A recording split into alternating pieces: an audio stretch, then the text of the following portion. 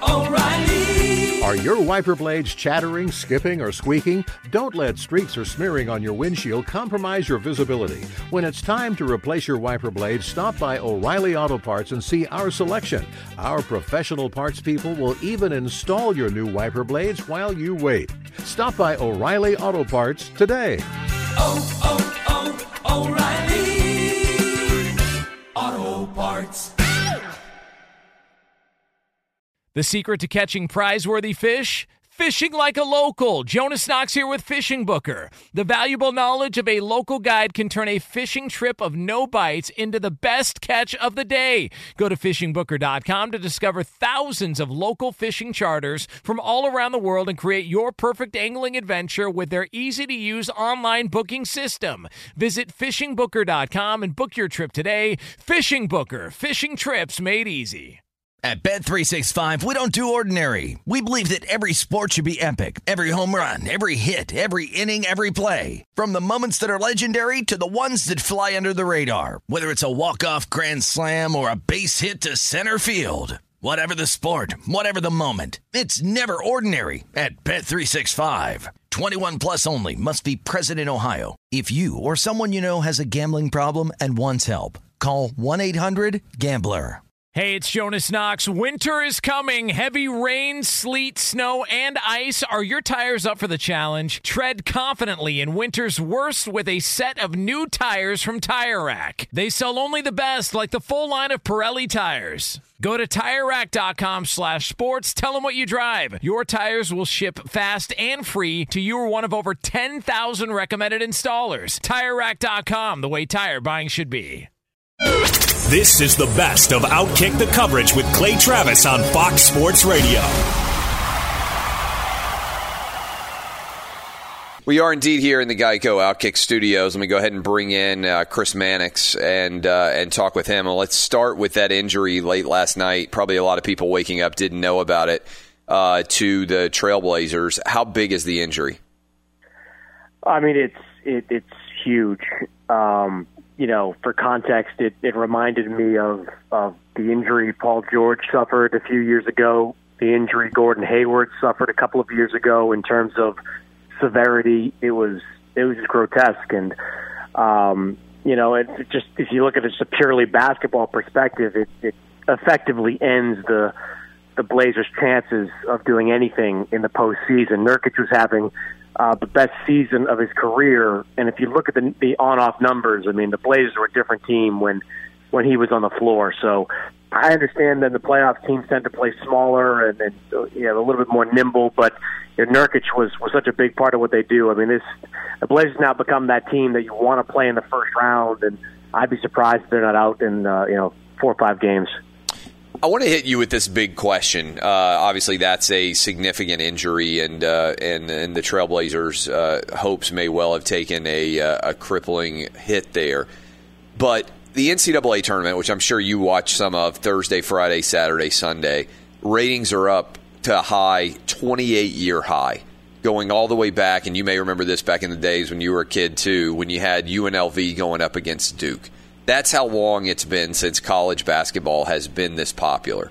Meanwhile, the NBA ratings are down, and they're down pretty precipitously, and I think it's going to get a lot worse when you get into the playoffs and you don't have LeBron to buoy them, particularly, God forbid, if the NBA ended up with, let's say, a Warriors and Raptors NBA Finals or something like that. Is this a one-year aberration, a blip, or do you see these two sports moving in different directions? And the reason why I raise it as a question is I think that sports gambling is going to be huge. And Adam Silver and the NBA have been very progressive in this space. But as a guy who does a sports gambling show every day, the reason why I feel comfortable betting on college basketballs, particularly the NCAA tournament, is because I know I'm going to get maximum 100% effort in every NCAA tournament game. I might lose a game or I might be on the wrong side, but it's not going to be because a guy decides to take a game off for load management or because a team, much like the Warriors, just doesn't seem to care about the regular season at all. Is this a big deal when you look at the divergent paths this year between college basketball and the NBA? Is it something the league should be concerned about? The best answer I can give you is I don't know, really. And all the reasons you said that the NBA ratings are down are valid. I mean, LeBron going west certainly has affected the regular season ratings. LeBron being out of the playoffs will most definitely affect the playoff ratings. The Eastern Conference has been plagued by, one team at the top of it being from Canada and, the other team being from Milwaukee. And compounding that to a degree has been the fact that the Celtics have both struggled and are extremely unlikable. I mean, the local ratings for the Celtics are terrible in the Boston area. I mean, they've been down significantly from last year. That's just not a very likable team right now. So all those things kind of play in. All that being said, I mean, the one thing the NBA will have going for it most likely next year is that it'll have the kind of parity that we haven't seen in the league in decades. And I say that because, the most likely scenario is that Kevin Durant walks somewhere else. Maybe it's the Clippers, maybe it's the Knicks, and all of a sudden there's probably 6 to 8 teams that realistically believe they can win a championship. And, when you have that kind of parity, I think that's going to do a little bit to goose the ratings. So I don't know. I mean, if we go into year 2 play and it becomes the same type of thing, I think that's when the NBA is going to panic. But that the fact that they're going to be able to shake things up a little bit and not have a de facto champion in October, I think that's going to help them throughout the season. You mentioned the Celtics and how unlikable they are. It seems like one of the guys who may not like his team very much is Brad Stevens, and there definitely appears to be a controversy brewing or ongoing between he and Kyrie Irving. What can you tell us about the Celtics? Why are they so bad this year relative to expectations? They are 12 games behind in the most recent standings, the Milwaukee Bucks, locked in right now in the 5 spot. How bad has it gotten for them? The Pacers, even without Oladipo, have passed them in the standings. What gives? I mean, it's a long answer to that question, but you can boil it down to a lack of chemistry and, some significant mistakes, not mistakes really, but a roster that just doesn't work. I mean, I think the overriding reason for their problems early on was that you had a bunch of young guys that took that team to a conference finals last year that were asked to basically step into lesser roles, who said publicly they'd be okay with doing it, and then in practice really struggle with it. I mean, you saw the lineups early. Jaylen Brown started, then went to the bench. Jason Tatum, who was the number 1 option in the playoffs last year, he has been adjusting to life as kind of a standalone scorer and a 3rd or 4th option at times. Gordon Hayward, who has had kind of a double whammy going for him, where he's been trying to figure out his place within this team while trying to rediscover what his body can and can't do, has been problematic for them. Throw in the fact that Kyrie Irving, he's really struggled with this leadership role. I've been close to this team all season long, and when the going gets tough, Kyrie just seems like he is just trying a variety of different things. He criticizes teammates. He praises teammates. He says things are really bad. Then he says something like, to the degree of, we're going to be fine because we have me in the playoffs. He creates narratives without being asked about it. I mean, the phone call to LeBron that he brought up a couple of months ago, nobody asked him about that. He made a big deal about the plane ride from East to West Coast and how it galvanized the team, and that was news. Nobody really asked him about that. He's been kind of supplying the media with storylines without really being asked about it. So, like I said, it's a lot of reasons, but I just believe the chemistry of this team has been off since day one, and if they don't get it together, they as bad as Indiana I think is as a playoff team because of that Oladipo injury, they could beat Boston in the first round. And then what happens? I mean, right? I mean, the fallout for the NBA regular season maybe not mattering that much is there are so many different moving parts. And I know Kevin Durant went off on the media a month ago or whatever it was saying, hey, I don't know why you're covering this. if you were playing, kind of predictive destination game right now in the NBA, where do you think Anthony Davis goes? Where do you think Kevin Durant goes? Where do you think Kyrie Irving goes? How does this, and Kawhi, I guess, for good measure, how does all this play out? Well, Anthony Davis, part of his off season is going to be directly tied to what Kyrie Irving does. The biggest reason Boston would be to extend this relationship with Kyrie and offer him, which they will, the full 5-year max level deal, is because Kyrie Irving to them means Kyrie Irving and Anthony Davis. Because if they get Kyrie to sign a 5-year super max type of deal, max level type of deal, they'll go all in for Davis regardless of what Davis says he wants to do, and they'll get him because, quite simply, they can offer more than anybody else for Davis, and they'll put a lot on the table to go out there and get him. So I'm still leaning towards a Kyrie-Anthony Davis pairing in Boston, but if this team goes out in the first round, all bets are off there. As far as Durant goes, I hate to believe the Knicks know anything, but if they traded away Kristaps Porzingis for virtually nothing without a real belief that they were going to get Kevin Durant, I mean, they're more inept than I thought. Like, that's all you can say about it, because if Kevin Durant winds up signing with the Clippers and everybody else kind of stays within their corners, whether it's Kawhi with the Clippers or Raptors and the Sixers guys staying where they are, that franchise is just in the toilet. I'm gonna predict Kevin Durant to the Knicks, if for no other reason than they just can't have let Porzingis go for nothing without having some kind of assurances somewhere behind the scenes that Durant was going to come play for them. And the fact that, the Knicks really are an amazing story. I mean, just to be as incompetent as they are coming down the stretch. Now, let's go to L.A. Because LeBron has been eliminated from the playoffs. And it's funny, everything really just went awry for them the minute that they leaked the news about Anthony Davis and the trade, right? And then what you've seen in the past couple of weeks is a lot of people start to ask a question that I asked on this show a while ago, which is, if the Lakers really are willing to trade away assets, isn't LeBron the asset they really should be trying to move, since he doesn't fit the young talent that they have, which is going to get even younger because they're going to end up with a decent lottery, decent pick, and maybe best case scenario they get a really high level. They get one of those magic ping pong balls in the lottery or something to happen. But even if that were to occur, it just further kind of, I think, elucidates the distinction here between aging LeBron James and youthful Laker roster. Isn't the smart play, if you take away all the emotion, to go ahead and acknowledge that this is a disastrous combination and try to move LeBron? Look, in a vacuum, I completely agree with you, because option A for this Laker team is to make the same type of offer for Anthony Davis that they did before the trade deadline.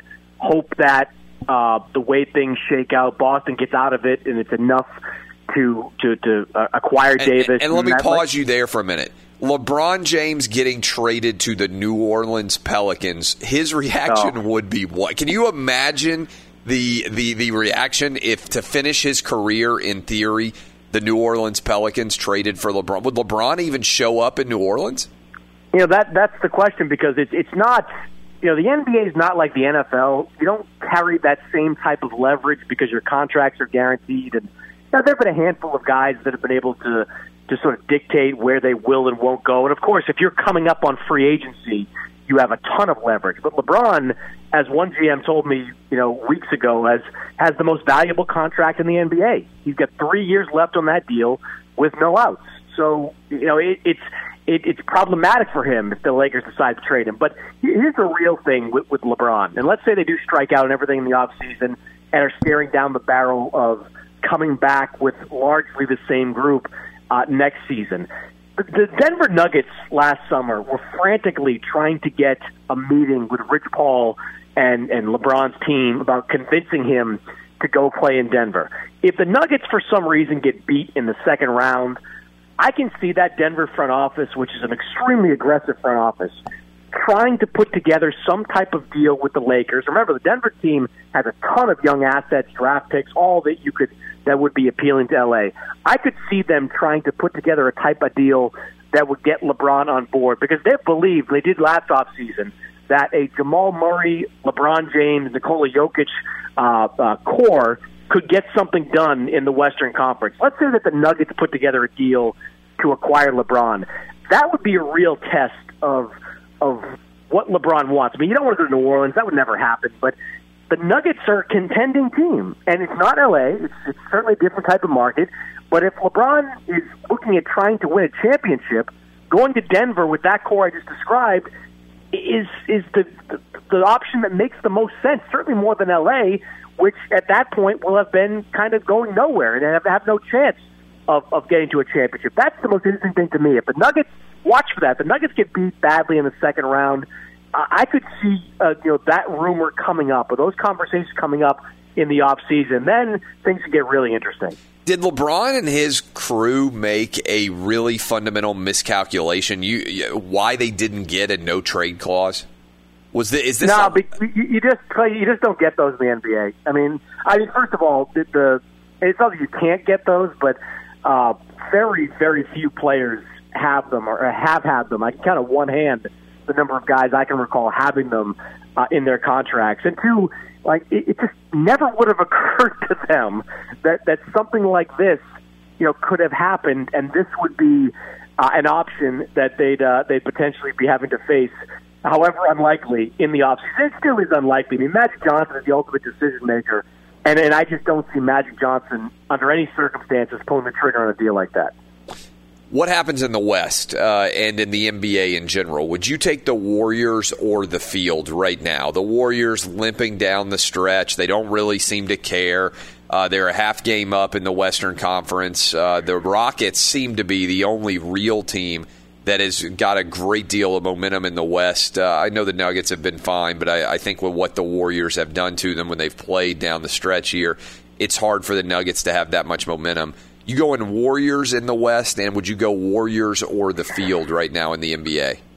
Yeah, I'd say Warriors and Warriors versus the Field. I mean, we can't say, as many, myself included, have said, that the regular season coming off, 2 championships is going to be a challenge for Golden State, and they're going to sleepwalk through much of it. We can't say that in October, November, and then be surprised when they actually do it. That's kind of the way I look at it. I mean, there have been certain things you didn't expect, the Durant, Draymond Green blow up, the fact that DeMarcus Cousins has been running hot and cold since he's been back.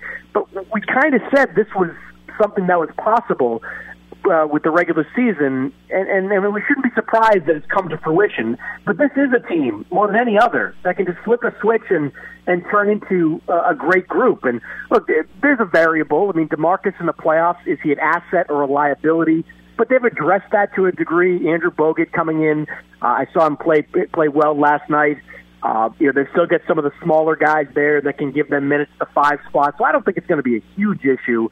And around them, I mean, who's going to beat them? I mean, I'm amazed at what the Rockets have been able to do in the second half of the season. And some of their mid-season pickups have been terrific, but I'd still favor Golden State in that series. Denver, as you mentioned, I mean, they don't have kind of that one guy you can lean on from the perimeter in the playoffs. And as a dark horse, I'd say Oklahoma City because of the 2 guys they have, but they've been struggling over the last couple of weeks. So I'm still, operating with the belief that Golden State flips a switch, they turn into the team we've seen in years past, and they start running roughshod through most of the teams in the West. Last question for you, and we're talking with Chris Mannix. You can go follow him at, I believe, at SI Chris Mannix on Twitter. You can correct me on that if I'm wrong. But when you look at the NCAA tournament, there are 2 guys now that seem to have elevated themselves to the top of the draft board, and that is obviously Zion and Ja Morant. Do you think that there is any uncertainty as to who will be the number 1 pick, or do you think Zion is kind of a foregone conclusion? Granted, we're still 3 months away from the official draft, but what do you hear, if anything, about that? Yeah, I mean, everything I hear is that it's a lock, that he's going to go number 1, and there'll be a lot of chatter leading up to it about, somebody, especially with Morant, because he plays a position that has become the marquee position in the NBA. But nobody's going to pass on Zion at number one. His talent, his marketability, everything that goes into him, they're going to take him. I think where it gets interesting is that I think you're going to see a lot of teams try to trade up to get Ja Morant. I think that's going to be where the draft gets really interesting, because if you look at the top of it, there are some teams that already have point guards, and I think that you'll see a bunch of teams in that late lottery, even teams that are in the playoffs right now, that might try to put a package together to get Morant. But whoever has number one, I think it's signed, sealed, delivered that they'll take Zion Williamson. Do you, and I'm curious, you talk to a lot of people in the league, and this is something we've debated a ton on the show, and we're talking to Chris Mannix at SI Chris Mannix on Twitter. Who do people say Zion reminds them of? And I think that's one of the real challenges, is trying to project going forward who he could be, or people basically just saying this guy's kind of without precedent. Yeah, I mean, you hear a little bit of Barkley because he's going to have to play kind of the 4-5, and I don't know what he officially is going to measure out as, but he's only, like 6'5"-ish, and he's got some athleticism, and incredible athleticism, just like Barkley did at that point in his career. But he is unique to a degree. You look at what he can do off the dribble and what he can do kind of with that explosiveness and the position he's going to play. I mean, there are concerns. Like, he's not a slam dunk kind of top pick because of the perimeter shooting, but how many guys come into the NBA with a polished jump shot? It just doesn't happen. So any of the concerns for Zion, they just get chalked up to the fact that he's raw and inexperienced. But to directly answer your question, I have heard Barkley. I haven't heard too many other type of direct comparisons. You just don't see a lot of guys with the size and skill set of Zion Williamson. Outstanding stuff as always. Appreciate you waking up early with us, Chris. We'll talk to you again soon. You got it, Clay. Be sure to catch live editions of Outkick the Coverage with Clay Travis weekdays at 6 a.m. Eastern, 3 a.m. Pacific on Fox Sports Radio and the iHeartRadio app. Hey, it's Jonas Knox, and you know O'Reilly Auto Parts. You know, O'Reilly, who are in the business of keeping your car on the road. O'Reilly Auto Parts offer friendly, helpful service and the parts knowledge you need for all your maintenance and repairs. They've got thousands of parts and accessories in stock, either in-store or online, so you never have to worry if you're in a jam. The team at O'Reilly Auto Parts can test your battery for free in or out of your car. If it needs to be replaced, they'll help you find the right battery for your vehicle. Need your windshield wipers replaced, a brake light fix, or a quick service? They'll help you find the right part or point you to the nearest local repair shop for help. Whether you're a car aficionado or an auto novice, you'll find the employees at O'Reilly Auto Parts are knowledgeable, helpful, and best of all, friendly. And by the way, I was just at O'Reilly not that long ago, within the last month, and guess what? Needed some help with the alternator, had some questions with the batteries. They helped me right away and did it right there in the parking lot. The professional parts people at O'Reilly Auto Parts are your one-stop shop for all things auto, do-it-yourself, and you can find what you need in-store or online. Stop by O'Reilly Auto Parts today or visit them at O'ReillyAuto.com/2pros. That's O'ReillyAuto.com/2pros. Hey, it's Jonas Knox. All right, game off. We got to pause here to talk more about Monopoly Go. I know what you're saying, flag on the play. You already talked about that, but there's just so much good stuff in this game. In Monopoly Go, you can team up with friends for time tournaments where you work together to build up each other's boards. The more you win together, the more awesome prizes you unlock. And there's so much to get. Unique stickers you can trade with friends to complete albums for big prizes. Cool new playing pieces to travel the boards with. Hilarious emojis for taunting friends when you smash their buildings or heist their vaults. Plus, Monopoly Go feels new and exciting every day with constantly changing tournaments and challenges. A ton include their new unique mini games like digging for treasure or a robot pachinko machine. And there's always new timed events that help you win big, like massive multipliers for everything you win or rent frenzies. There's always something fun to discover in Monopoly Go, so get off the bench and go download it now free on Google Play or the App Store. Game on! What's the secret to catching prize-worthy fish in exotic waters? Learning to fish like a local with Fishing Booker. Hey, Jonas Knox here with Fishing Booker. There's only one way to turn a fishing trip of no bites into the best catch of the day, and that's with the valuable knowledge of a local guide. With fishingbooker.com, you have the world's largest booking platform of local fishing guides right at your fingertips. Use Fishing Booker's easy-to-use online booking system and discover thousands of local fishing charters from around the world ready to share their tricks of the trade. Create your perfect fishing experience and search for charters by location, species, salt versus freshwater, and more. Plus, it's smooth sailing with Fishing Booker's simple online payment method. You'll always fish with confidence when you start fishing like a local. Start your angling adventure now with Fishing Booker. Visit fishingbooker.com and book your trip today. Fishing Booker. Fishing trips made easy. Hey, it's Jonas Knox. You've put it off long enough. It's time to replace your tires. Tire Rack has tires that will elevate your drive. Touring tires for commuter comfort, performance tires for sporty handling, all-terrain tires for on- and off-road adventure. Go to TireRack.com to get started. Not sure where to begin? Use the Tire Decision Guide to get a personalized tire recommendation. The right tires for how, what, and where you drive. Choose from the full line of Redestein tires. Shipped fast and free to a recommended installer near you, or choose the convenience of mobile tire installation. They'll bring your new tires to your home or office and install them on site. It doesn't get much easier than that. Go to TireRack.com/sports to see their Redestein test results, tire ratings, and consumer reviews. And be sure to check out all the current special offers. Great tires and a great deal. What more could you ask for? That's TireRack.com/sports. TireRack.com, the way tire buying should be.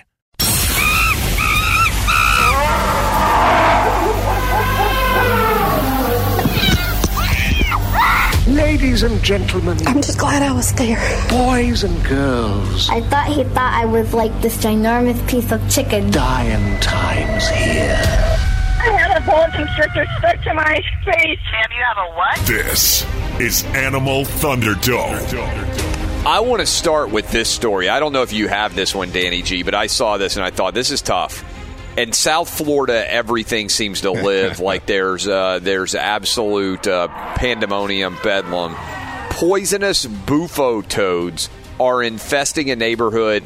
Experts say the amphibians all are known as cane toads. Residents in the infested Palm Beach Gardens neighborhood worry toxins secreted by the toads will harm their pets and children.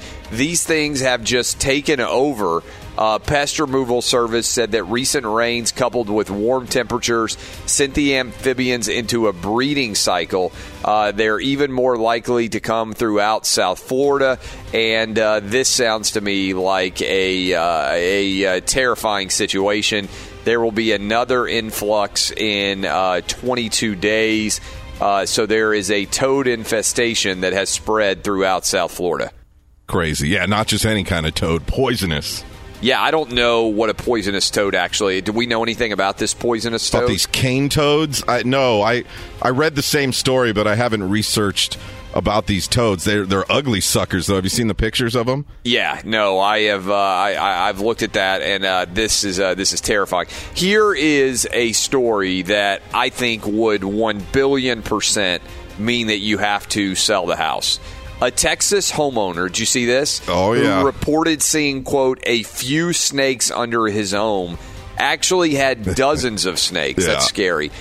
45 rattlesnakes. 5, you would cry. Were living under this house 150 miles west of Dallas. There is an 18-minute video of part of the actual removal.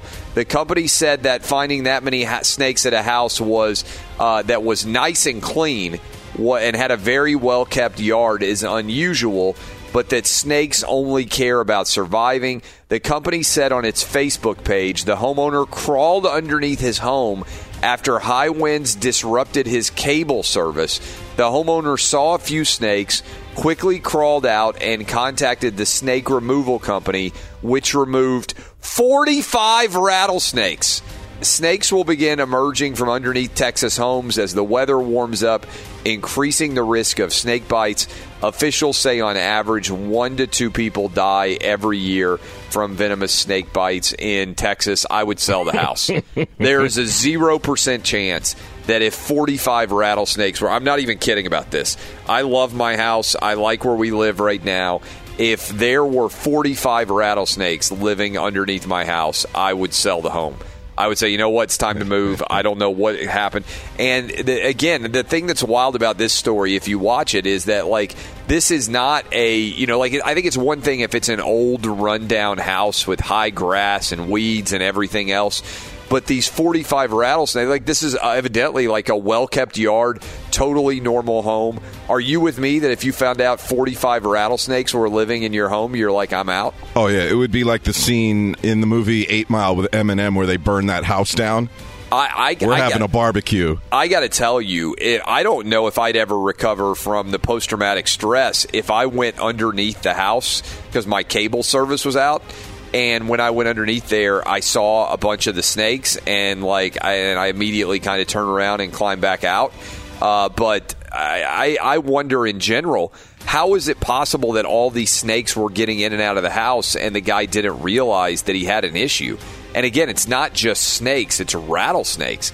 I didn't even know that 45 rattlesnakes could live together like this. Every now and then we have one of these stories where it's like a snake nest and everybody's down there living together. Is that the worst place in America to live if you're a mouse? You talk about a rough break if you're a mouse trying to find a place to live. But I'm out. There's no way on earth that I'm continuing. By the way, I think we got a bunch of Animal Thunderdome stories. We do. On the flip side, I have 2 really good shark stories you're going to love. All right. Shark stories coming at the top of hour 2. Cue the music up, boys. Let's complete today's Animal Thunderdome. All right, Clay, I promised you 2 shark stories. A photographer off the coast of South Africa, his name, Rainer Schimpf. He was in the water with 2 others using a bait bale of sardines, trying to lure sharks for photos when a 45-foot Bride's whale swam to the surface, trying to enjoy a meal of fresh sardines. Well, this photographer, lucky to be alive because the giant whale swallowed him whole. Oh, my God. Yes. This is like Jonah. Yeah, and there's video of this, which is amazing. We were very astonished that out of nowhere this whale came up, he told Sky News. I was busy concentrating on the sharks because you want to know if the shark is in front of you or behind you, left or right. So we were very focused on the sharks and their behavior. Then suddenly it got dark. As the whale inhaled these sardines, it also got Schimpf in its huge mouth. He relied on his training, the story says. He held his breath, expecting the whale to dive to the bottom of the ocean. He knew that he was too large for the whale to eat and figured that it would spit him out at some point. Fortunately, the whale realized that it inhaled Schimpf and immediately opened its mouth and spit him out, which you can see in the video. He says, I was just holding myself and bracing myself and calming myself down not to be panicked, and it worked out. He spat me out, and everybody's happy. First of all, I have to question several parts of this story. One, if your job is to, give chum in the ocean off the coast of South Africa, which is full of great white sharks, that's where they always go for Shark Week to go find the great white sharks, I have to question your decision-making in general. Is it that important? What photograph of a shark are you going to get that hasn't been taken before? This is my issue with people in crowds in general. If you are watching a game and it's on national television, what's likely that you're going to get from your iPhone, standing in the 40th row of the arena and you're filming stuff on your phone, that you can't already get somewhere else with much better cameras that's on? It's not as if you are, let's say, at some event. This is not the Zapruder film, right? The odds of you catching something JFK just got shot and nobody else has footage of it except for the Zapruder family. Well, all right, the odds of you catching something in that crowd, if you're pulling out your iPhone in the 40th row of an arena for a hockey or basketball game or whatever else, pretty low. Yet every time anything happens, you see everybody with their phones up. I don't get that. Yeah, and to your point, how about the people who film fireworks? When are you ever going to watch that back? Yeah, it's a good question. Just there are a lot of people who film fireworks. It's stupid. Just watch the show. You should use the video to get, you got kids, I totally get it. Because you go back, I was on a plane without Wi-Fi recently when I was gone for 10 days traveling. And I went back through all the old videos that I had on my phone of my kids and everything else. That's pretty awesome. That's something you can't get elsewhere. But I was like, I'm deleting any video I've got that's a stupid video. Hey, here I am in a crowd of 20,000 people filming something that 20,000 other people can see. That stuff needs to go. But in general, if you are a wildlife photographer here, what photo of a shark are you going to get that hasn't been taken before? What are you anticipating that you're going to do that others haven't done before, such that risking your life by, giving chum-filled waters an opportunity to attract sharks? It just doesn't make a lot of sense to me. Well, in this case, the guy's GoPro got the insides of a whale. So I'm also going to say this. Maybe be aware if a 45-foot whale is approaching. He's like, oh, we're worried about the sharks. How do you not see a 45-foot whale coming in your direction? If you are a photographer and what are photographers renowned for? Their vision, their eye. I gotta say, this guy might be the worst photographer of all time if he didn't see a 45-foot whale approaching until it ate him. So congratulations for being the modern day Jonah. At least you survived. On the downside, you managed to get eaten by a whale, which seems like you kind of failed at your job. All right, and one more shark story for you here. The lawyer in you is going to love this story. A New York man is being accused of keeping live sharks in an above-ground pool inside of his house. He was trying to sell these things. Joshua Seguin, 38, of LaGrangeville, was charged this past Tuesday. He's accused of illegally possessing 7 sandbar sharks, a protected species under New York law, with the intent to sell them. The arrest stems from a July 2017 investigation after Seguin was allegedly found in possession of 5 dead sharks in the back of his truck. DEC law enforcement and marine biologists, they searched his home.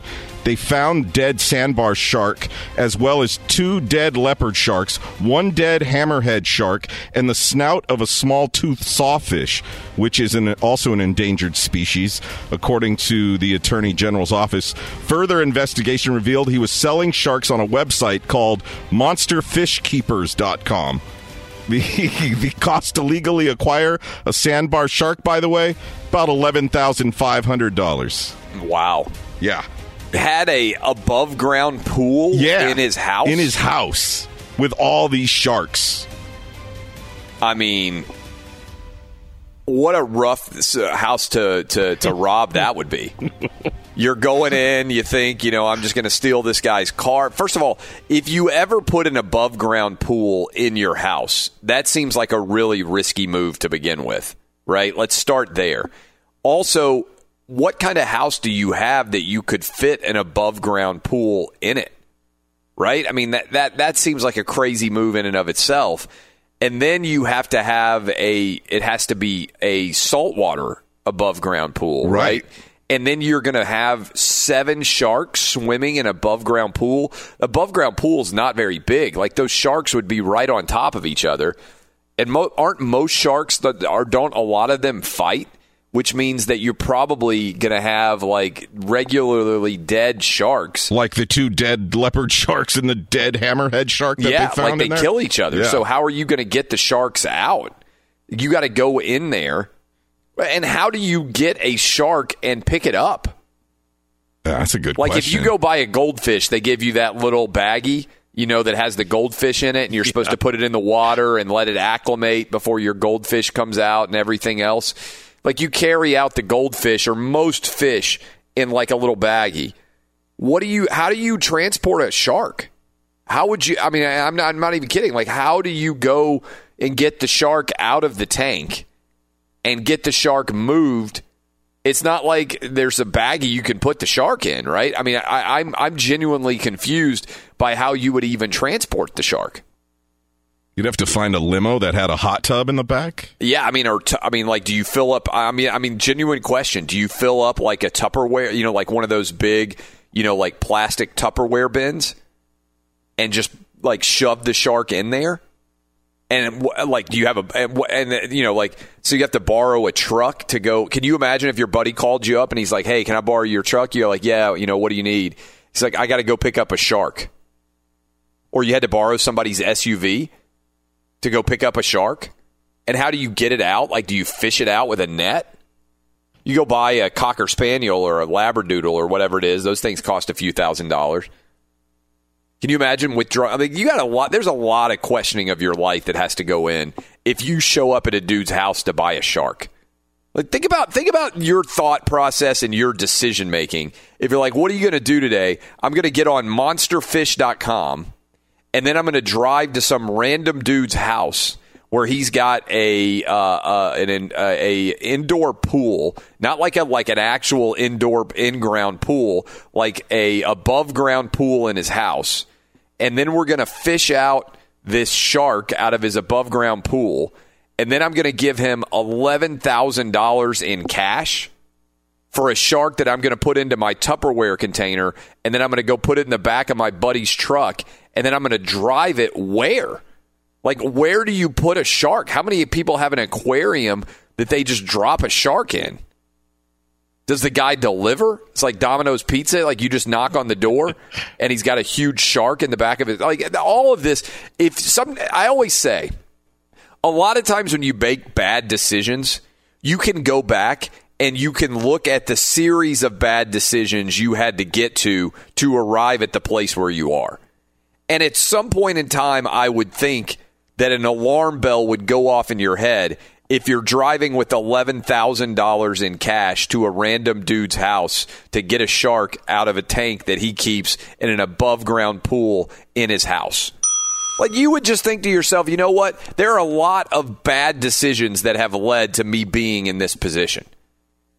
And when you're withdrawing $11,000 in cash from your bank account and driving to the home of a guy who runs monsterfish.com, which, by the way, I really want to check out that website right now and be like, what other fish could I have bought from him? Oh, New York shut that website down. Be sure to catch live editions of Outkick the Coverage with Clay Travis weekdays at 6 a.m. Eastern, 3 a.m. Pacific. We're just talking with Dan Wetzel, Yahoo Sports national columnist, about this Michael Avenatti case and what a total mess it is. Nike now getting drawn in potentially to the Adidas pay-for-play scandal, which has rocked college basketball for the past couple of years. Avenatti now out of prison, I guess. He's posted bail, and he says that he still intends to levy all of the accusations against Nike that he was accused of extorting the company for. Now, it is often the case that an extortion claim does not mean the underlying issue that is being extorted is false. Follow me down this line for a moment.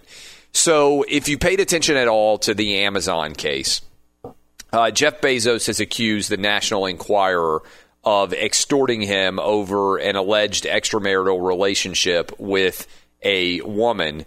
And his allegation of extortion did not say that the allegation that he had an extramarital relationship was untrue.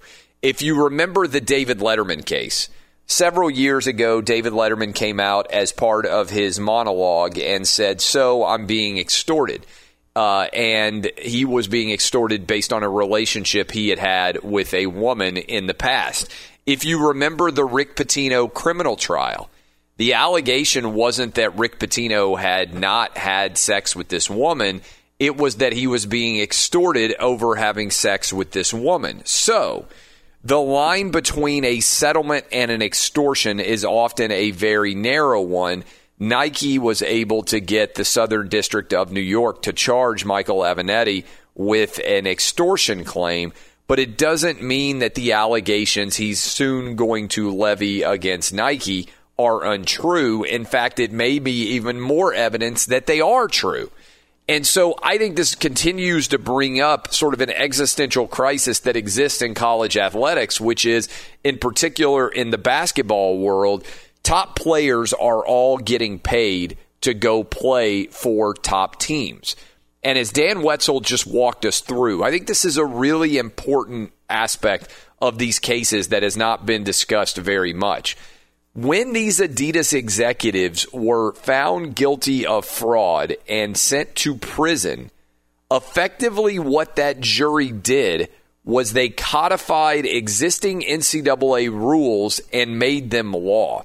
In other words, they made the NCAA more powerful than the NCAA was before, because in the past, all the NCAA could do was levy punishments on schools that violated rules.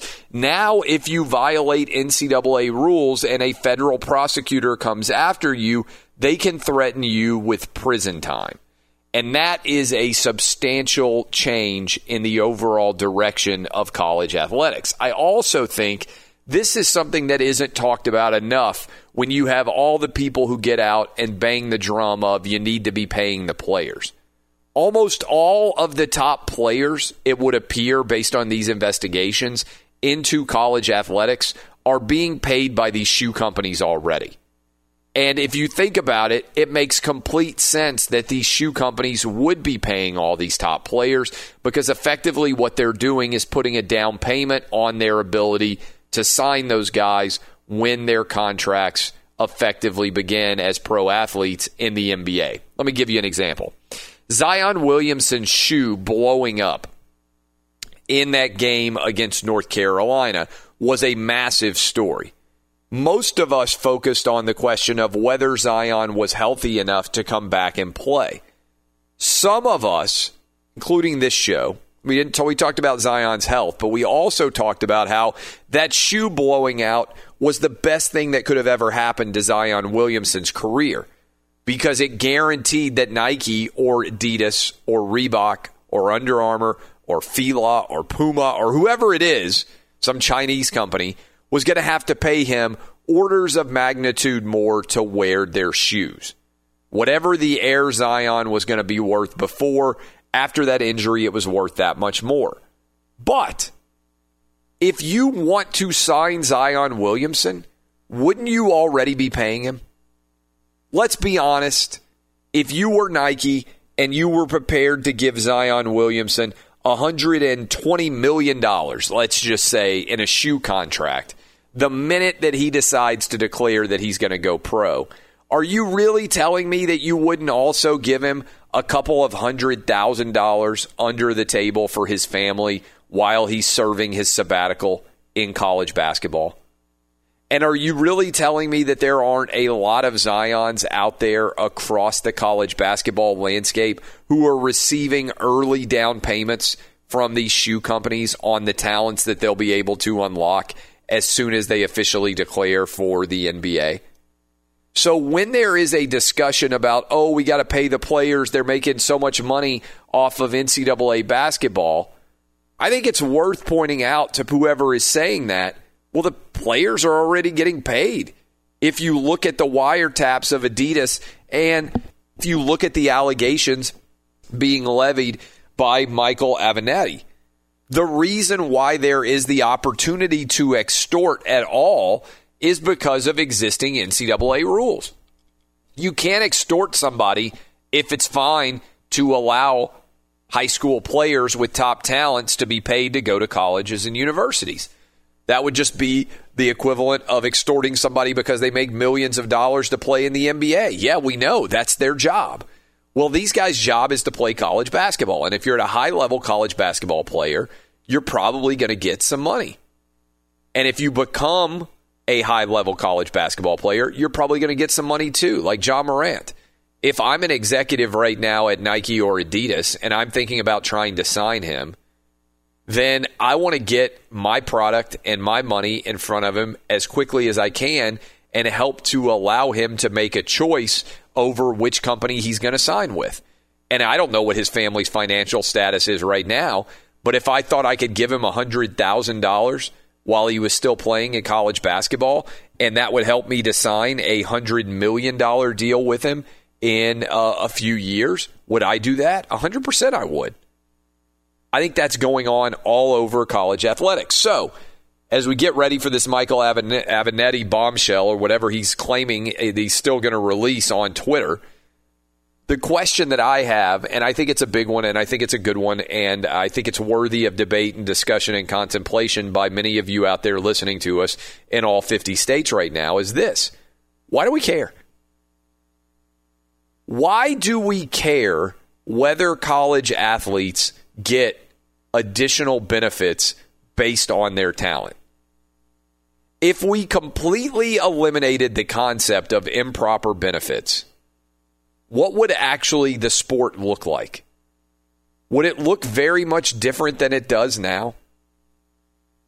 For everybody out there who cares, my question for you would be, okay, you just helped to set all-time records for NCAA television viewership. 28-year high. The most people are watching the NCAA tournament right now as watched all the way back when UNLV and Duke had their duel in 1990 and 1991. If you are watching the NCAA tournament, is your enjoyment of an NCAA tournament game going to be changed because some guy's driving in a Range Rover or staying in a nicer apartment in a college town than he otherwise would have been able to afford based on what his parents' income is? Is there a single person on the planet who would enjoy watching Zion Williamson play at Duke less if they knew that he had a Range Rover? Is there a single person on the planet who would have enjoyed watching Ja Morant play less if they knew that he had the fanciest apartment for a college kid at Murray State? And if your answer is yes, if you're like, you know what, I wouldn't have enjoyed that Central Florida game between Duke and Central Florida as much if I knew Zion Williamson was driving a brand new tricked out Range Rover, my question for you would be, how did you get to this place? How did you get to the place in your life where the possessions of a 19-year-old impact whether or not you can enjoy a sporting event? And I think it's a fascinating one because I think a lot of you right now, as you drive into work to go make money based on your labor, I think a lot of you are maybe sitting around saying, yeah, why do I care? Now, that's not to say that the rules don't exist. It's to ask you why the rules do exist. Just because something exists doesn't mean it should exist forever. What do we actually gain by NCAA rules? I understand that you need a baseline rules in place, right? You have to get X test score. You have to take high school algebra and pass it. Like those basic college requirements to be able to be an athlete, I think make total sense, just like we have to have basic requirements to be able to enroll as a student, period. You don't want somebody who has never been in a high school environment to suddenly show up and expect them to do work at Duke or at UNC. Joke there, certainly given the UNC academic scandal at the university, or any other prominent university in the country. But as Nike threatens to get drawn into this Adidas mess, my question for you is, what are we protecting? Why does amateurism matter at all? And why are there people out there investigating what kind of car a player drives, what kind of apartment a player has, whether or not somebody's mom or dad got a job because of their son or daughter's talents? What a weird, strange universe it is for us to have ever bought into the concept of an improper benefit. And think about that phrase, improper benefit. It doesn't, like, that's one of the most ludicrous concepts I've ever heard of. An improper benefit. You got a free meal because you're good at basketball. Is that really an improper benefit? I'm good at radio. Every now and then I get a free meal. Would anybody say, oh my God, Clay Travis, that guy got an improper benefit? He did a radio show. Somebody bought him a beer. Somebody bought him a meal because they really like his show.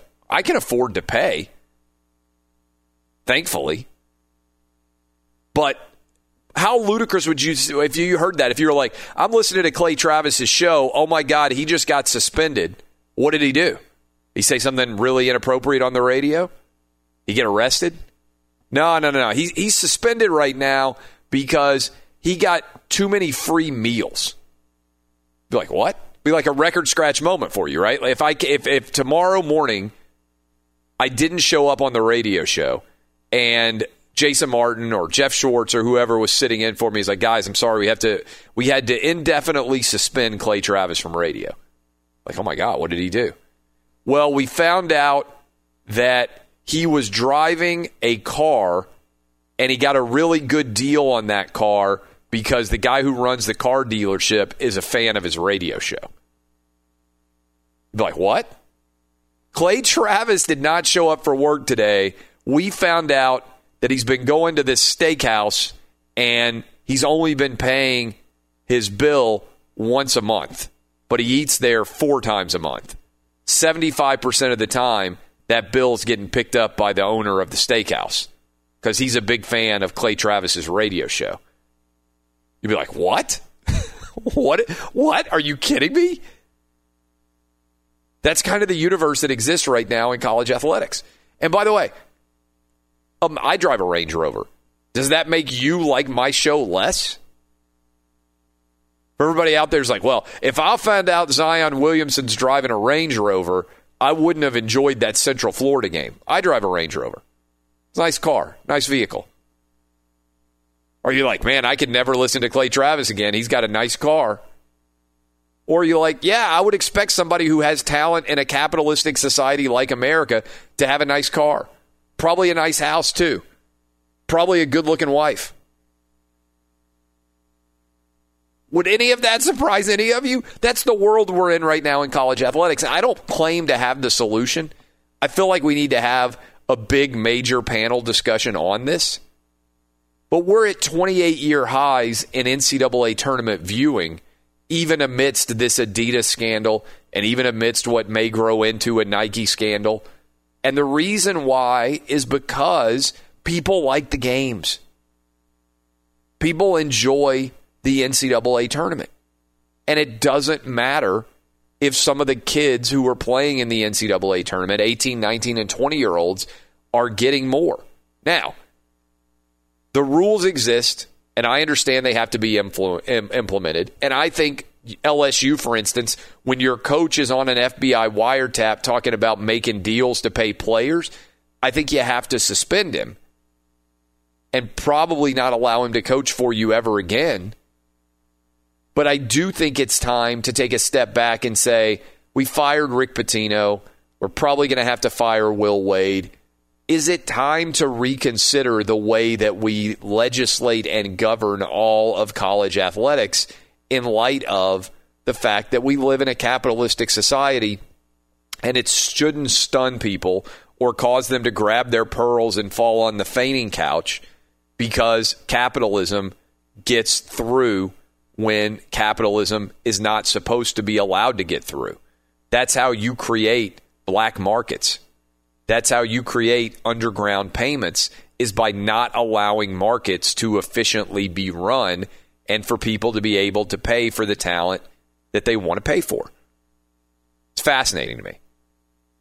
And I also find it amazing that anybody out there could be a free market capitalist and yet be upset if Zion Williamson's living in a nicer apartment or driving a nicer car than he would otherwise be able to afford because of his talents. That's called capitalism. I'm trying to sell my labor for as much as I can. You probably are trying to sell your labor for as much as you can.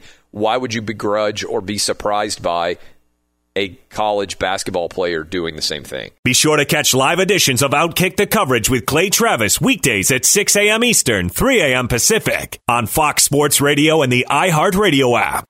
Hey, it's Jonas Knox, and you know O'Reilly Auto Parts. You know, O'Reilly, who are in the business of keeping your car on the road. O'Reilly Auto Parts offer friendly, helpful service and the parts knowledge you need for all your maintenance and repairs. They've got thousands of parts and accessories in stock, either in-store or online, so you never have to worry if you're in a jam. The team at O'Reilly Auto Parts can test your battery for free in or out of your car. If it needs to be replaced, they'll help you find the right battery for your vehicle. Need your windshield wipers replaced, a brake light fix, or a quick service? They'll help you find the right part or point you to the nearest local repair shop for help. Whether you're a car aficionado or an auto novice, you'll find the employees at O'Reilly Auto Parts are knowledgeable, helpful, and best of all, friendly. And by the way, I was just at O'Reilly not that long ago, within the last month, and guess what? Needed some help with the alternator, had some questions with the batteries. They helped me right away and did it right there in the parking lot. The professional parts people at O'Reilly Auto Parts are your one-stop shop for all things auto, do-it-yourself, and you can find what you need in-store or online. Stop by O'Reilly Auto Parts today or visit them at O'ReillyAuto.com/2pros. That's O'ReillyAuto.com/2pros. Hey, it's Jonas Knox. All right, game off. We got to pause here to talk more about Monopoly Go. I know what you're saying, flag on the play. You already talked about that, but there's just so much good stuff in this game. In Monopoly Go, you can team up with friends for time tournaments where you work together to build up each other's boards. The more you win together, the more awesome prizes you unlock, and there's so much to get. Unique stickers you can trade with friends to complete albums for big prizes, cool new playing pieces to travel the boards with, hilarious emojis for taunting friends when you smash their buildings or heist their vaults. Plus, Monopoly Go feels new and exciting every day with constantly changing tournaments and challenges. A ton include their new unique mini games like digging for treasure or a robot pachinko machine. And there's always new timed events that help you win big, like massive multipliers for everything you win or rent frenzies. There's always something fun to discover in Monopoly Go, so get off the bench and go download it now free on Google Play or the App Store. Game on! What's the secret to catching prize-worthy fish in exotic waters? Learning to fish like a local with Fishing Booker. Hey, Jonas Knox here with Fishing Booker. There's only one way to turn a fishing trip of no bites into the best catch of the day, and that's with the valuable knowledge of a local guide. With FishingBooker.com, you have the world's largest booking platform of local fishing guides right at your fingertips. Use Fishing Booker's easy-to-use online booking system and discover thousands of local fishing charters from around the world ready to share their tricks of the trade. Create your perfect fishing experience and search for charters by location, species, salt versus freshwater, and more. Plus, it's smooth sailing with Fishing Booker's simple online payment method. You'll always fish with confidence when you start fishing like a local. Start your angling adventure now with Fishing Booker. Visit FishingBooker.com and book your trip today. Fishing Booker. Fishing trips made easy. Hey, it's Jonas Knox. You've put it off long enough. It's time to replace your tires. Tire Rack has tires that will elevate your drive. Touring tires for commuter comfort, performance tires for sporty handling, all-terrain tires for on- and off-road adventure. Go to TireRack.com to get started. Not sure where to begin? Use the Tire Decision Guide to get a personalized tire recommendation. The right tires for how, what, and where you drive. Choose from the full line of Pirelli tires. Shipped fast and free to a recommended installer near you, or choose the convenience of mobile tire installation. They'll bring your new tires to your home or office and install them on site. It doesn't get much easier than that. Go to TireRack.com/sports to see their Pirelli test results, tire ratings, and consumer reviews. And be sure to check out all the current special offers. Great tires and a great deal. What more could you ask for? That's TireRack.com/sports. TireRack.com, the way tire buying should be. We bring in Petros Papadakis at the old P on Twitter, at Petros and Money Show, AM 570 LA Sports. Boom, I'm on fire, getting everything right today. How much enjoyment would you get out of LeBron James being traded to the Denver Nuggets? In hour one, we talked with Chris Mannix, and he said, you know what, if you had to make a move, maybe if the Nuggets really aren't able to really make a strong run in the Western Conference, they could make that trade. Would a part of you love to see LeBron traded out of L.A.? Well, after all the fanfare and the murals and then the defacing of the murals yes. and all those different things, and I was there on Friday night. I went to my first Laker game in years and watched them become eliminated from the playoffs officially.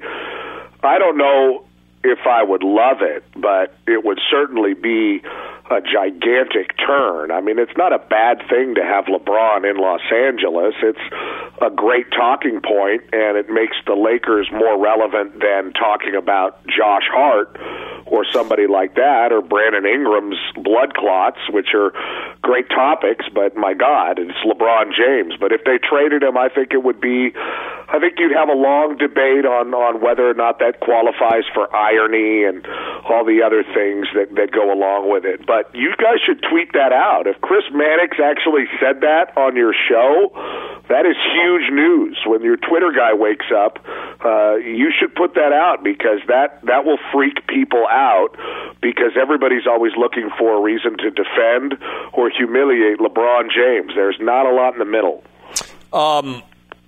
What was the vibe that you saw on Friday night when you were at Staples Center watching the Lakers? What kind of vibe did you? You're born and raised in the L.A. area, so what did you kind of pick up? You've been to a lot of Laker games over the years. What did the arena feel like? I wouldn't say I've been to a lot because I've never really covered the Lakers consistently, but I've been to a lot of, like, as far as going to games, but I've been to more than a dozen over the years since I've been in the media, and Laker games are very interesting. Have you ever been to one? I never have, actually. Oh, you should go, because it really there's a reason that they're the Lakers. There's a reason that Dr. Buss built that thing at the Forum in Inglewood a long time ago. I mean, you would call it a Hollywood freak show in some regards. Like every 5 or 6 seats, somebody just looks like an absolute freak, like rich people freak, not homeless freak or person experiencing homelessness. And then, most of the noise and the crowd and the passion comes from the 300 section, the top ring of Staples Center, where probably the true fans are. But you have a lot of people that want to be seen, and a lot of people that are making the drive over from Malibu, Beverly Hills, the Palisades, Holmby Hills, Bel Air, stuff like that. It really is an interesting scene, and it's something you have to do in sports before you're done covering sports and become the senator of Tennessee or whatever it is you aspire to. You know what's wild is, and I was out to do the show. We did some skits on Friday in L.A. of a while ago, and then I did the show Monday and Tuesday of last week in L.A., and so I was in town over the weekend too. And you drive around, and so first of all, I was out in Manhattan Beach on St. Patrick's Day, and I was thinking to myself, this has to be Petros Papadakis' worst nightmare. Where did you go? Sharks Cove, Hennessy's, the Shellbacks, Hercules? Where were you? I went to Hennessy's, and I went to Shellback. Well, all the chairs. Well, Shellback's been there since like the 30s or something. The Shellback is an amazingly awesome bar. I love that place. Yeah, you're okay. Laker coach Luke Walton could use a shot or two there. Yeah. That used to be one of his favorite places. But I would say the one fun fact I have is all the chairs in Hennessy's are from my father's restaurant when we changed our chairs. Oh, wow. So you were sitting on a chair from my dad's restaurant. But Manhattan Beach is an area that's changed a great deal while I was growing up, but it's a very nice area where most of the well-heeled sports world lives, like Lakers and Los Angeles Kings have been there for a very long time hanging out. Tiger Woods had a home there. Pete Carroll has a home there. It's Lane that Kiffin, kind of place. That's where Lane had his place. Yeah, Lane Kiffin, Jim Mora, all of those guys. So it's I think Vince Vaughn bought Lane Kiffin's house. That's right. Right. and I think Jimmy Kimmel lives down there now. So it's really changed a great deal. From when I was a kid, it was just burnouts and surfers and families. And if you were a heroin addict, you lived in Hermosa Beach. Now Hermosa Beach has yuppies, too, and rich college kids, you know, the kind of kids that pay to get into USC. And they rent big houses right next to $3 million houses of people trying to raise their kids. And it's a real clash of the titans. What do you think? I don't know if you saw this, but Dr. Dre went on Twitter and posted a picture of his daughter and said she got in all on her own, yet he donated, I think, like $70 million to USC. Do you think that he did it even? I understand maybe he's probably thinking, hey, we didn't pay to fake an athletic career, but what kind of move would it have been by USC to reject Dr. Dre's daughter after he donated $70 million to the university? Well, they weren't going to reject the $70 million. Yeah, right. They're going to take that money. They weren't going to go back and listen to Dr. Dre's lyrics or look into his past with Michelet or whatever. And Me Too, Dr. Dre. They were going to take the $70 million and then deal with it afterwards. I mean, I think that it was ill-advised. I think he deleted the tweet, but I mean, I don't understand how he could not think. Well, I don't know what the daughter's qualifications are, and I certainly don't work in admissions. So maybe she was absolutely qualified, and he had a reason to be proud. But when you donate $70 million to the university your daughter gets into, you know, I don't care how big of a celebrity you are. The best thing to do is just shut up about it. Which is ironic, certainly, for somebody like us who makes a living talking on the radio. I'm glad they don't shut up about it. All right, let's circle back around. The Major League Baseball starts on Thursday, which I think is going to catch. Are you excited, Clay? You never talk about baseball, and you've never been to a Dodger game either. No, it's not true. I went to the World Series game with the Dodgers. All right, well, that sort of counts. Unlike you, who bails as soon as the game starts. Although I will tell you this. This is where I bet you and I are in concert. I was in Las Vegas, which I know is a city that you hate, to do Lock It In on Wednesday, Thursday, I thought you did a great job. I saw you running around and high-fiving everybody after Tennessee got that big victory. Yes. And you were elated and having a great time with all the viewers. And I had noticed how your show has grown, and I had a moment of actually being proud of you. Well, I'm touched. My heart is soaring now. But stop playing Taylor Swift. This will be something that you will, I think, agree with as well. So Sunday morning, Tennessee is playing against Iowa. Game tips off at 9:10, I think it was, Pacific time. I'm in the casino, in the MGM Grand Hotel. I wake up that morning, and I enjoy, and I don't know if you're the same way. Obviously, we've watched a lot of games over the years on the Fox lot for College Football Universe, and that's always fun. Your analysis while Great watching throw. the game on television is unparalleled. Few people know the game of football better than me. Hate to brag, but few people in the history of mankind have ever had a better job breaking down the game of football. But two phrases that will go down in history that you say. Great throw. Yep. And great catch. Great throw, great catch. It's very few people. Really, really good stuff. Really bring it home. So I prefer, and I've been made fun of this by other friends and everything else, but if a game is, if I have my choice and it's a game that I really care about, and I'm far too old to care as much as I do about how 18 and 19-year-olds are going to play in a college basketball game, but I'm a Tennessee fan. I desperately cared about the outcome of that Iowa game. I watched that game with the sound off. I have it muted in my hotel room by myself. And in an ideal world, every big game I would rather watch with the sound off by myself, because the announcers annoy me if I really care, because I convince myself they're biased against my team or I think they're overselling things. Also, I know what's happening in the game. I don't need to be told about it. And I would rather just have complete silence and not be surrounded by anyone. Is that weird, or do you kind of also feel that way if you care about a particular sporting event? Well, I have a couple questions. Number one, were you pacing around a lot, like during the breaks, and like, did you have a hard time sitting still? And what were you wearing? Not so much sitting still. Although I talk and like yell at the television, and I'm like, yell at the officials in particular, or at players for particularly dumb shots or bad fouls. Those kind of things. Like there's a running monologue, even though I'm watching the game by myself. Now, were you unable to eat and drink like you're driving a NASCAR car in a race? Yeah, like, now you're totally empty? Here's my thing. When I this is a flaw, I think, in me in general. When I am on the road and I'm working and I'm staying in a hotel, I often will forget to eat. Like, especially if it's the West Coast and I wake up and I feel like I'm chasing the day. Like this is an early morning radio show. But if I, take a nap after the radio show or whatever and I wake up and I'm like, oh, my God, it's 8 o'clock on the East Coast, on the West Coast. Well, it's 11 on the East Coast. What have I missed? So I didn't eat anything. So I woke up, put on the television, just get there in bed. I don't know, I put on a t-shirt. Usually, I don't know, I sleep in my boxer shorts and a t-shirt or just boxer shorts or whatever. That's pretty much it. So I would prefer, that's the way that I would prefer to watch. And, I think I took a shower at halftime because I had to go to the airport. I was ready to go to roll out.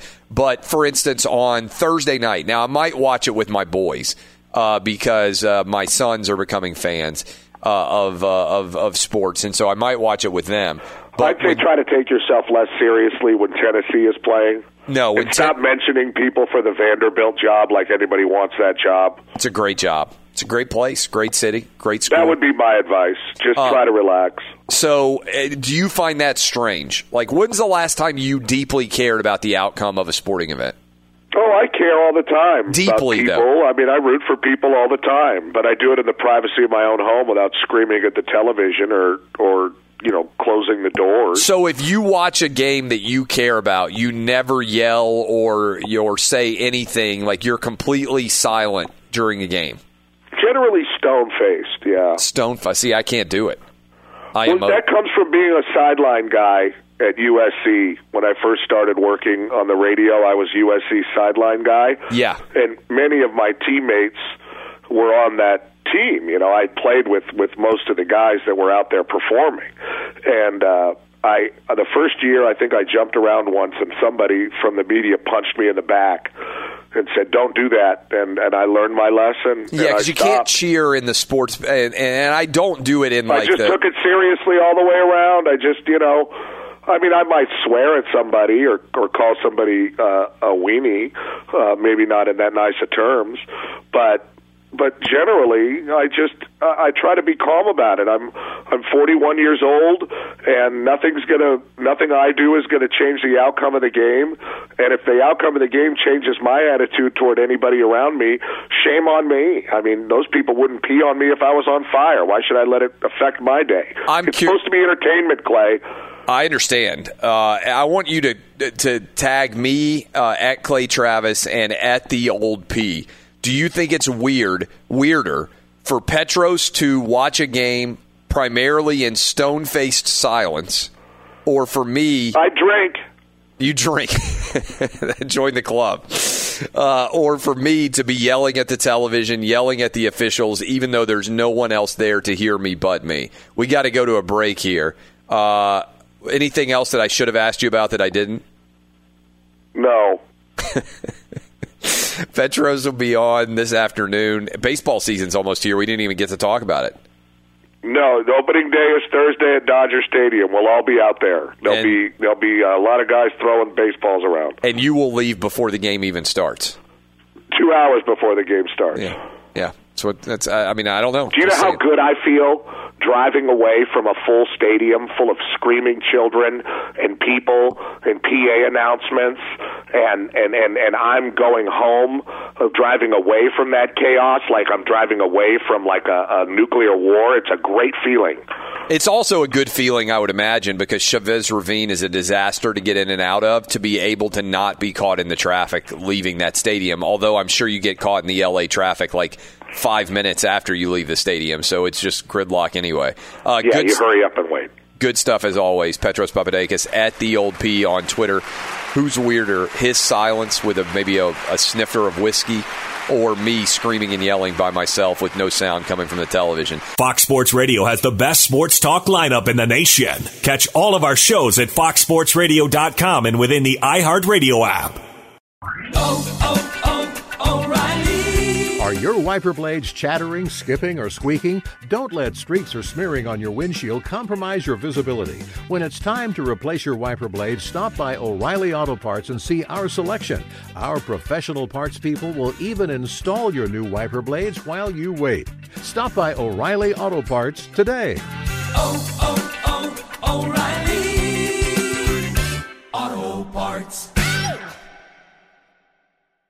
At Bet365, we don't do ordinary. We believe that every sport should be epic. Every home run, every hit, every inning, every play. From the moments that are legendary to the ones that fly under the radar. See for yourself when you sign up today and get $150 in bonus bets when you bet just $5. Whatever the sport, whatever the moment, it's never ordinary at Bet365. 21 plus only. Must be present in Ohio. If you or someone you know has a gambling problem and wants help, call 1-800-GAMBLER. Terms and conditions apply.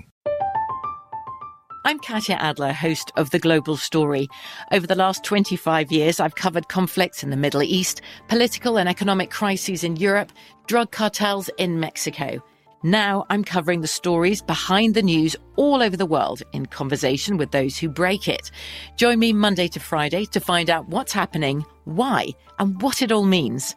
Follow The Global Story from the BBC wherever you listen to podcasts. Hey, it's Jonas Knox. All right, game off. We got to pause here to talk more about Monopoly Go. I know what you're saying, flag on the play. You already talked about that, but there's just so much good stuff in this game. In Monopoly Go, you can team up with friends for time tournaments where you work together to build up each other's boards. The more you win together, the more awesome prizes you unlock. And there's so much to get. Unique stickers you can trade with friends to complete albums for big prizes. Cool new playing pieces to travel the boards with. Hilarious emojis for taunting friends when you smash their buildings or heist their vaults. Plus, Monopoly Go feels new and exciting every day with constantly changing tournaments and challenges. A ton include their new unique mini games like digging for treasure or a robot pachinko machine. And there's always new timed events that help you win big, like massive multipliers for everything you win or rent frenzies. There's always something fun to discover in Monopoly Go, so get off the bench and go download it now free on Google Play or the App Store. Game on!